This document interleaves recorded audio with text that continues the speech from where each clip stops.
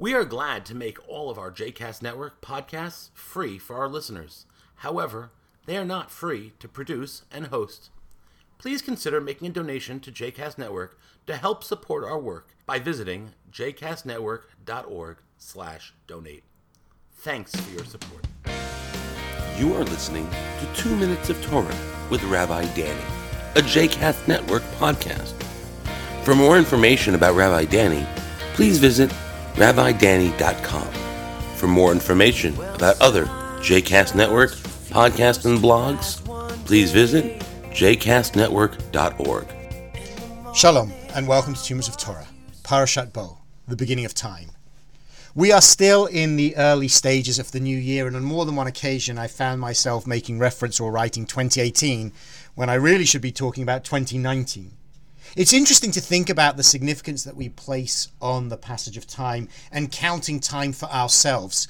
We're very aware of the celebrations that go into a new year, both in the Jewish calendar in terms of Rosh Hashanah and in our secular calendar with the New Year celebrations. The passage of time is something significant that we as a community and as individuals feel the need to mark and observe.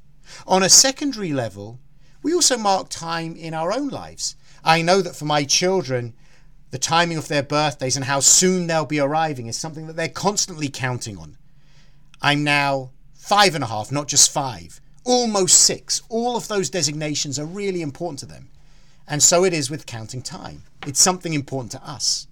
And as a community, it's this week that we begin when Adonai spoke to Moses and Aaron in the land of Egypt and says to them, "This month shall mark for you the beginning of the months. It shall be the first of the months of the year for you." This is the beginning of time for the Israelites. And we might wonder about why is this now the first month and the beginning of that month? We know that this is not the beginning of Israelite history. Only a few verses later we're going to read the length of time that the Israelite lived in Egypt was 430 years. But yet those years were not counted in the same way, and time begins for the Israelites as they are about to emerge from slavery into freedom. And it's worth remembering this fact for all of us. We can all count time, but there's a difference between counting time and having control over your time. And when you live as a slave, when you are under the control of someone else, your time is never really your own. Even if you count time, you're not counting time freely. And so at this moment in our people's history, as they stood on the brink of leaving Egypt, this was the moment when time really began for them.